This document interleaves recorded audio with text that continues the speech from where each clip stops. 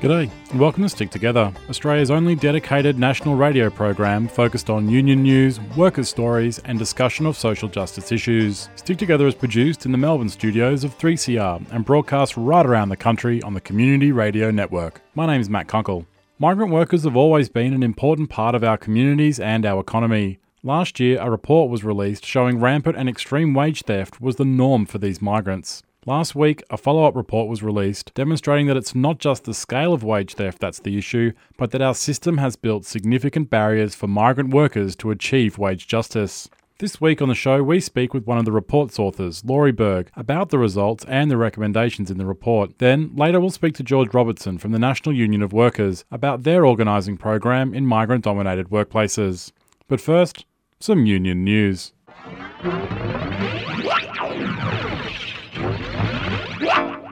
About 300 workers from Google's Sydney office have walked off the job. They joined thousands of other workers around the world taking action over the company's handling of allegations of sexual harassment in the workplace. The global strikes followed an article in the New York Times revealing that Google had paid millions in severance packages to senior male executives accused of sexual harassment. A reported 20,000 workers walked out from more than 50 of Google's international offices, including London, Dublin, New York, Tokyo, Manila, Vancouver, and Google's own headquarters just south of San Francisco. At rallies, workers from around the world recounted personal stories of workplace sexual harassment and a toxic culture of drunken lechery at company events. The workers are demanding improved reporting and transparency around sexual harassment claims. They're also demanding that the company publish an annual report on the issue and that the company take steps to address the gender wage gap. There are also demands to improve the job prospects of women of colour who, despite the company's global nature, remain underrepresented as a proportion of its employees. Finally, they are demanding that an employee representative be appointed to the board to ensure that these demands are met. The walkouts were organised in just over a week, and strike organisers say that the total number of participants represented roughly 20% of the company's workforce.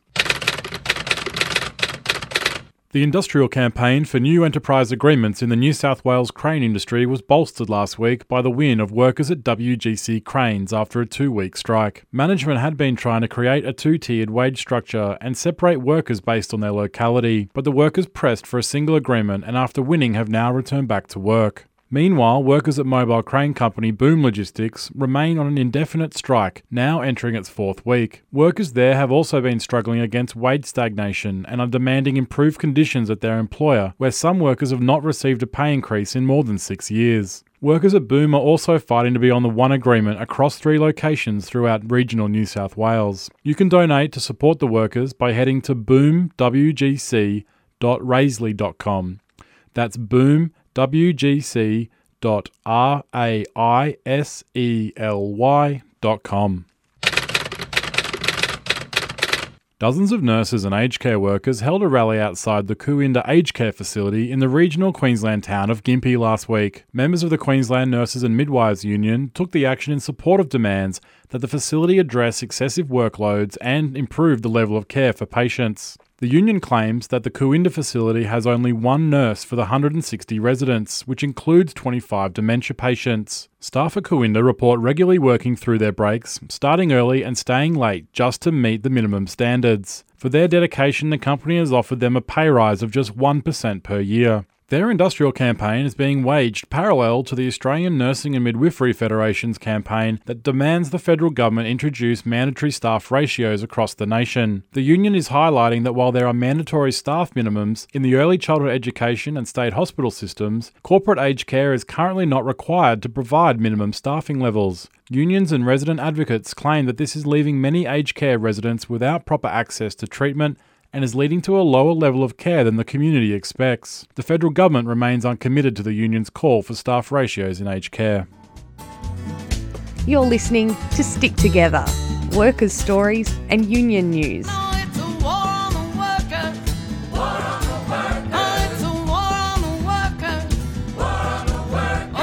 Broadcast around the country every week on the Community Radio Network.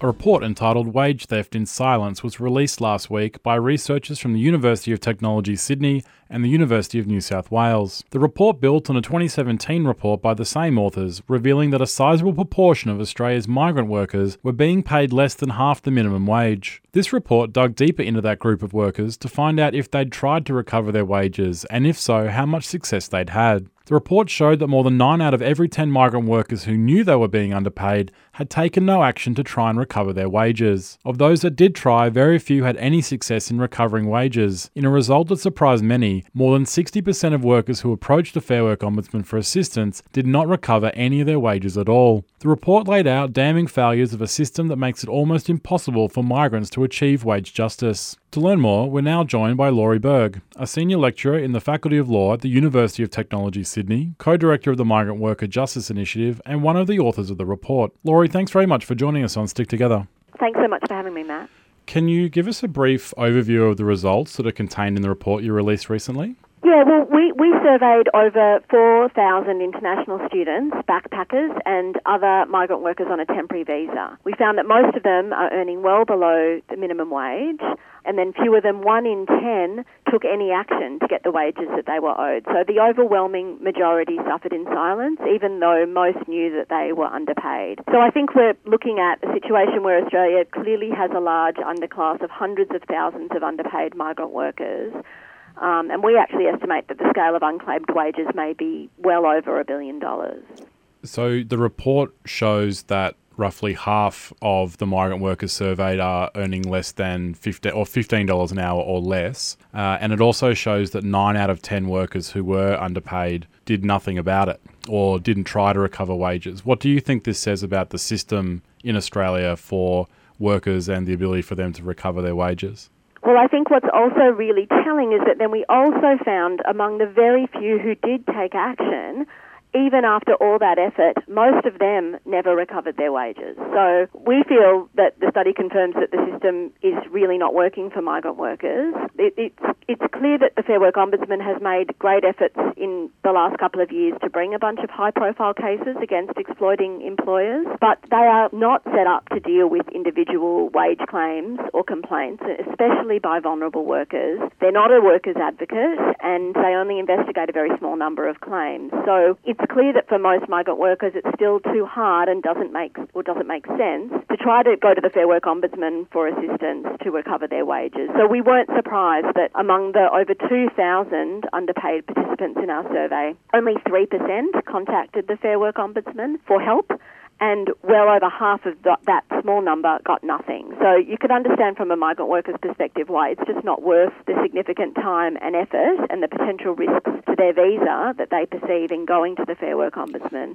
Why is it that so few workers are approaching the Fair Work Ombudsman? And furthermore, why is it that such a large majority of them aren't recovering any wages when they do so? Look, they're really good questions and can't be answered from our survey. We did not ask workers why they got the response they did from the Fair Work Ombudsman. But there clearly are barriers facing migrant workers going to the Fair Work Ombudsman and also then clearly actually getting an outcome from the flow. I mean, and as I said, I think that one of the reasons why they get a bad outcome is that the flow is just not set up to actually deal with individual claims. So there is very few workers who contact the Fair Work Ombudsman for assistance, don't get assistance in calculating their wages, trying to understand what their entitlements are under the relevant award and so on. And so the Fair Work Ombudsman will often determine that really this comes down to a difference of opinion between the employer and the employee as to whether there was an underpayment, and at that point the Fair Work Ombudsman may not take it further and refer the worker to a small claims jurisdiction in a court, which is far beyond the ability of most young temporary migrant workers to access.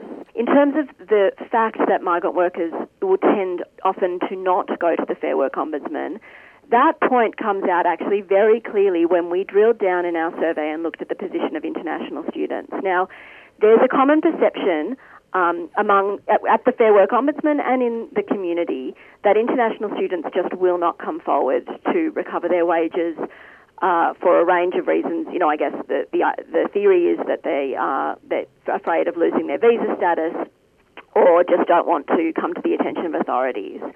And the flow assumes that because it's clear that very few international students, even compared to backpackers, actually go to the Fair Work Ombudsman for assistance.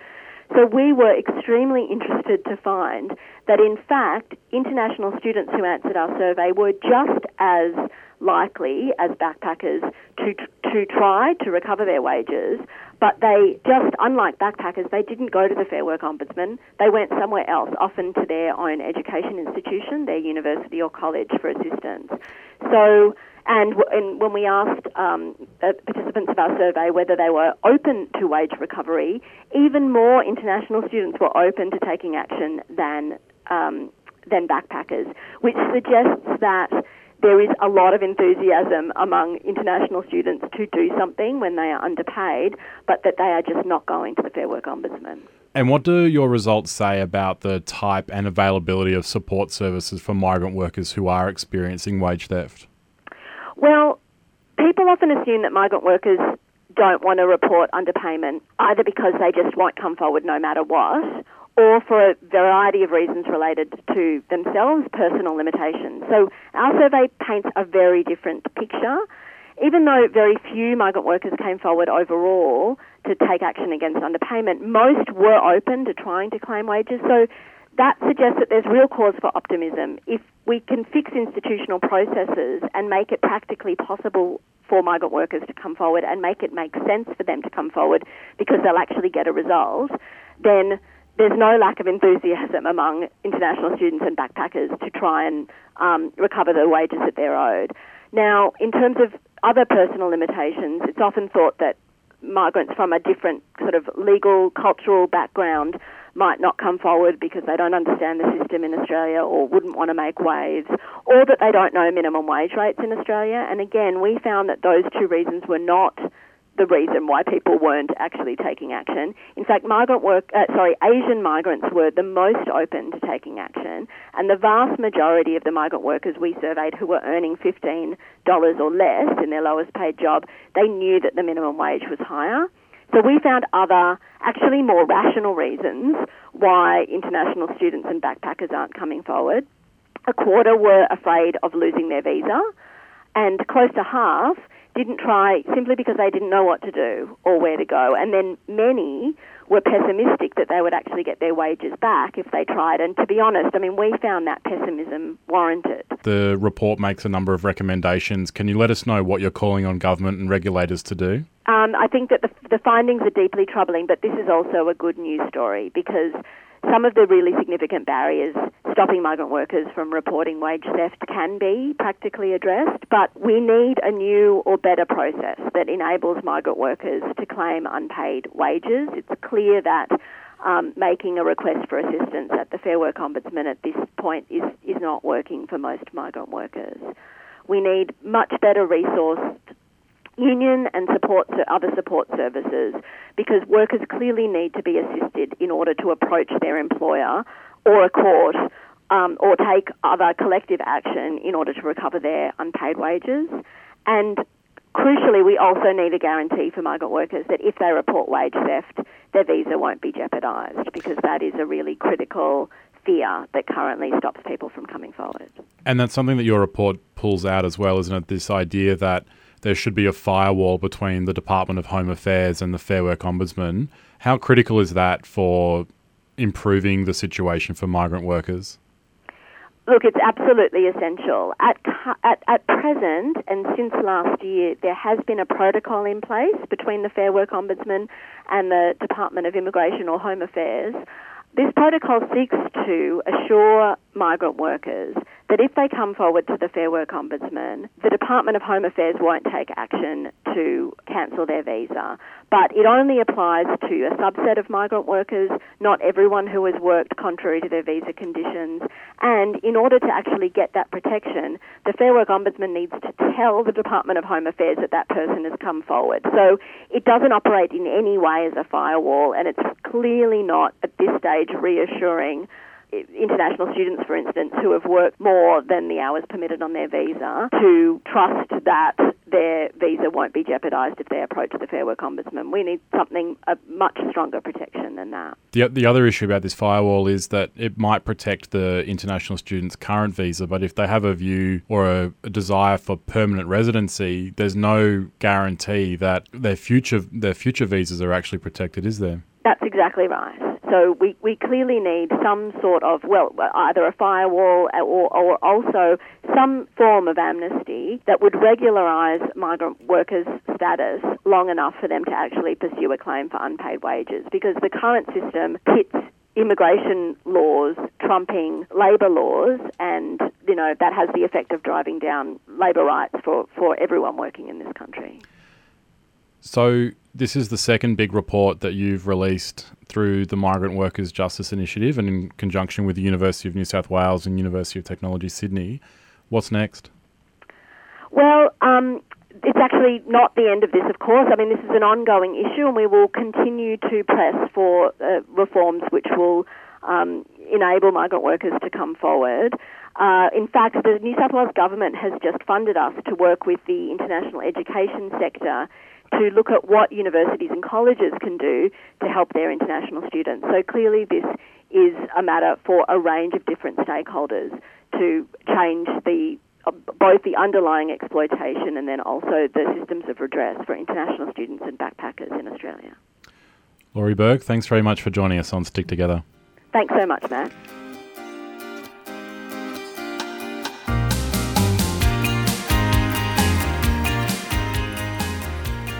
You're listening to Stick Together, union news and workers' stories broadcast right around the country on the Community Radio Network. That was Laurie Berg, Senior Lecturer at UTS and co-author of the report, Wage Theft in Silence. One of the results in the report was that workers who chased unpaid wages with the assistance of unions were more than twice as likely to recover some or all of their wages. The National Union of Workers has been working on a program focused on organising the largely migrant workers in the farming industries. Joining us now is George Robertson, lead organiser with the NUW, to discuss some of these issues facing migrant workers in that sector. George, thanks for joining us.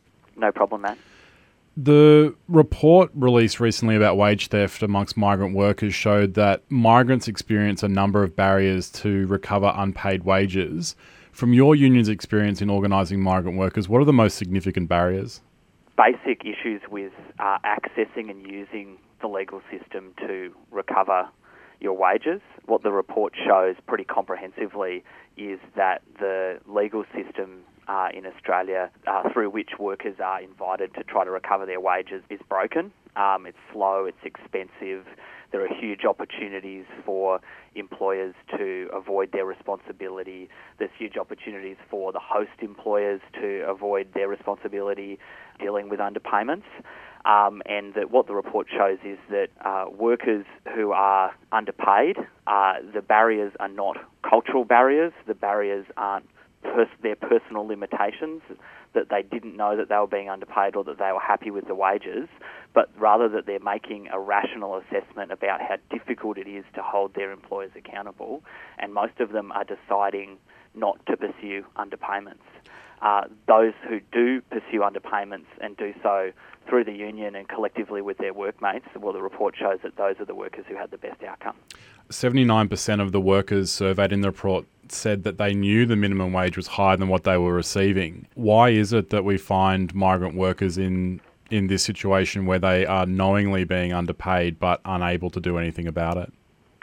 Well, I think it's common sense, really. I mean, it's one thing to know you're being screwed. It's another thing to know what you can do about it. And I think it's fair to say that there are massive barriers in the workplace to workers, tackling underpayment issues. And in a lot of cases, particularly for migrant workers, people are being employed by third parties, so by labour hire contractors.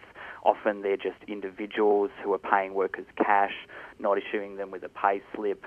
They're one or two places removed from the host employer.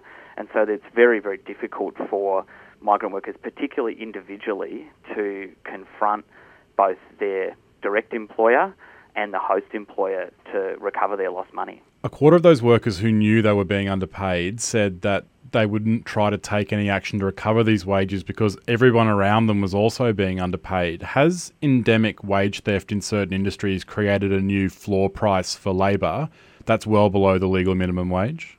Oh, absolutely. I mean, it's in our experience in horticulture, there's a massive culture of impunity among employers who are, as I said, are labour hire contractors in the main. And what they've done is create a minimum rate of pay that is, we see commonly $10 or $12 less than the minimum wage. And so it's absolutely the case that wage theft is endemic, particularly in certain industries in the economy, and that underpayment is so rife that moving workers from cash up to the award can sometimes result in workers getting a $10 or $12 an hour wage increase. Workers who are being underpaid and know their workmates are being underpaid as well, as you say, can receive some incredible increases to their earnings if they take action. What we have seen as well is that where workers have sought assistance from unions in recovering these wages, they were more than twice as likely to achieve some or all of their wages. Why do you think unions have been so successful compared to other methods of wage recovery? It's common sense to most people who are listening to this program that the best way to tackle any workplace issue is to do it collectively, and that's what this report comprehensively confirms. In a situation where one worker is being underpaid, it's highly likely that most other people are also being underpaid. So when workers can come together and collectively bring pressure to bear on their employer or their contractor, they're much more likely to be able to recover their wages. And the statistics in the report are pretty damning. 91% of people didn't even try to recover those wages. 67% of people who did try got nothing. But of the workers who joined the union and acted collectively, 70% of those workers recovered either all or some of their money, compared to 42% of those workers who contacted the Ombudsman for assistance. But only 4% of the report's participants reported being a member of a union, compared to the approximately 11% in the private sector. Why do you think migrants are underrepresented in the union movement, and what can be done about it? I think there's two reasons. One is unions haven't done enough to change the way they organise, to have a focus on organising migrant workers. But also, a lot of the times workers don't have real access to unions in the workplace, and this is, union access to workers has been something that's been comprehensively eroded over the last 20 years. And it's the case that most workers who arrive to work in Australia, don't have a real opportunity to meet with unions. And this is one of the key reforms that we are asking for, is the extension of mandatory union education or union involvement in labour rights education for all temporary migrant workers, because what we found is that those visas that already have those requirements in the seasonal worker program, for example, where there must be a mandatory briefing for all workers who come in on that visa, where workers are introduced to the union, it means that they have an opportunity to join the union and therefore to enforce their rights, but also they know who to talk to when problems arise. And so this is something that we see as a key reform for extending the benefits of that opportunity to all temporary migrant workers. A quarter of workers who said they'd been underpaid did nothing about it because of a fear of a negative immigration outcome, either deportation or a loss of a pathway to residency. How are the current immigration policies in Australia affecting the ability for migrant workers to achieve justice in the workplace? It's too easy for employers, particularly labour hire contractors, to use people's visa status and the vast majority of workers being on temporary migrant worker visas as a tool to prevent them from taking any kind of action in the workplace. And so this we've seen time and time again that when workers do stand up, they're threatened with being reported to immigration, or workers who are seeking to use farm work, for example, to get their 88 days and get their second year visa. They're told that if they speak up, then the employer won't sign their paperwork to get their second visa. Just speaking about this 88 days, so people on working holidays can go and work for a year in a city, but if they want to get a second year, they have to do this 88 days in a regional area. And to get this second period, as I understand it, they need the employer's grace effectively to sign off to get this second year. Doesn't that just create a license for these regional employers to exploit temporary migrant workers on a put up or shut up basis? Well, yeah, obviously it does. I mean, anything that binds a worker to their employer either to keep a visa or to get a visa inherently creates a power imbalance that if an unscrupulous labour hire contractor or an employer wants to exploit that, they can, and we see it happening time and time again. But it's not just a problem for backpackers, it's a problem for seasonal workers who are told if they speak up, they'll never come back to Australia again. It's a problem for workers who are on protection visas or other refugee visas. So it's across the board, and there are too many opportunities for employers to use workers' visa status to undermine them taking action. Just finally, the report acknowledges that it doesn't include a lot of material from undocumented or, as it calls, unauthorised workers. Do you think that the issues outlined in this report are actually much worse given your work with undocumented workers? Absolutely. I mean, this report is based on interviews largely with backpackers and with international students. In the horticulture industry, for example, at least half of the workforce are undocumented workers. And so some of the things that have been highlighted in the report, not just replicated among undocumented workers, but are much, much worse, where workers having their passports confiscated, where workers pay huge sums of money to dodgy migration agents to apply for visas and are then bonded to that agent or that labour hire contractor and have to live in their accommodation and have to work on their farms. And so this is a system that operates completely outside the purview of the rest of the industry and where the problems that you've read about in the report are much, much more worse. Well, George, we have to leave it there, but thanks very much for joining us on Stick Together. No problem. Thanks, Matt. Well, that's all we have time for this week on the show. Thanks to both Laurie and George for joining us. If you'd like to get your hands on a copy of Laurie's report, just fire up your favourite search engine and type in "wage theft in silence." Stick Together is produced in the Melbourne studios of 3CR with generous financial assistance from the Community Broadcasting Foundation. The show's broadcast right around the country on the Community Radio Network, but you can do your bit to keep workers' stories on the air by calling your local community radio station and subscribing today. You can contact the producers of the show by calling us on 03 9419 8377 or sending us an email at sticktogether3cr@gmail.com. We're also on Facebook, just search for Stick Together Program. The podcast of this week's show and other episodes can be found at www.3cr.org.au/sticktogether. You can also find it on iTunes. Don't forget to leave your feedback. We always love to get your comments. Finally, remember, wherever you are, whatever you do, there is a union for you. I'm Matt Kunkel. Until next time, stick together.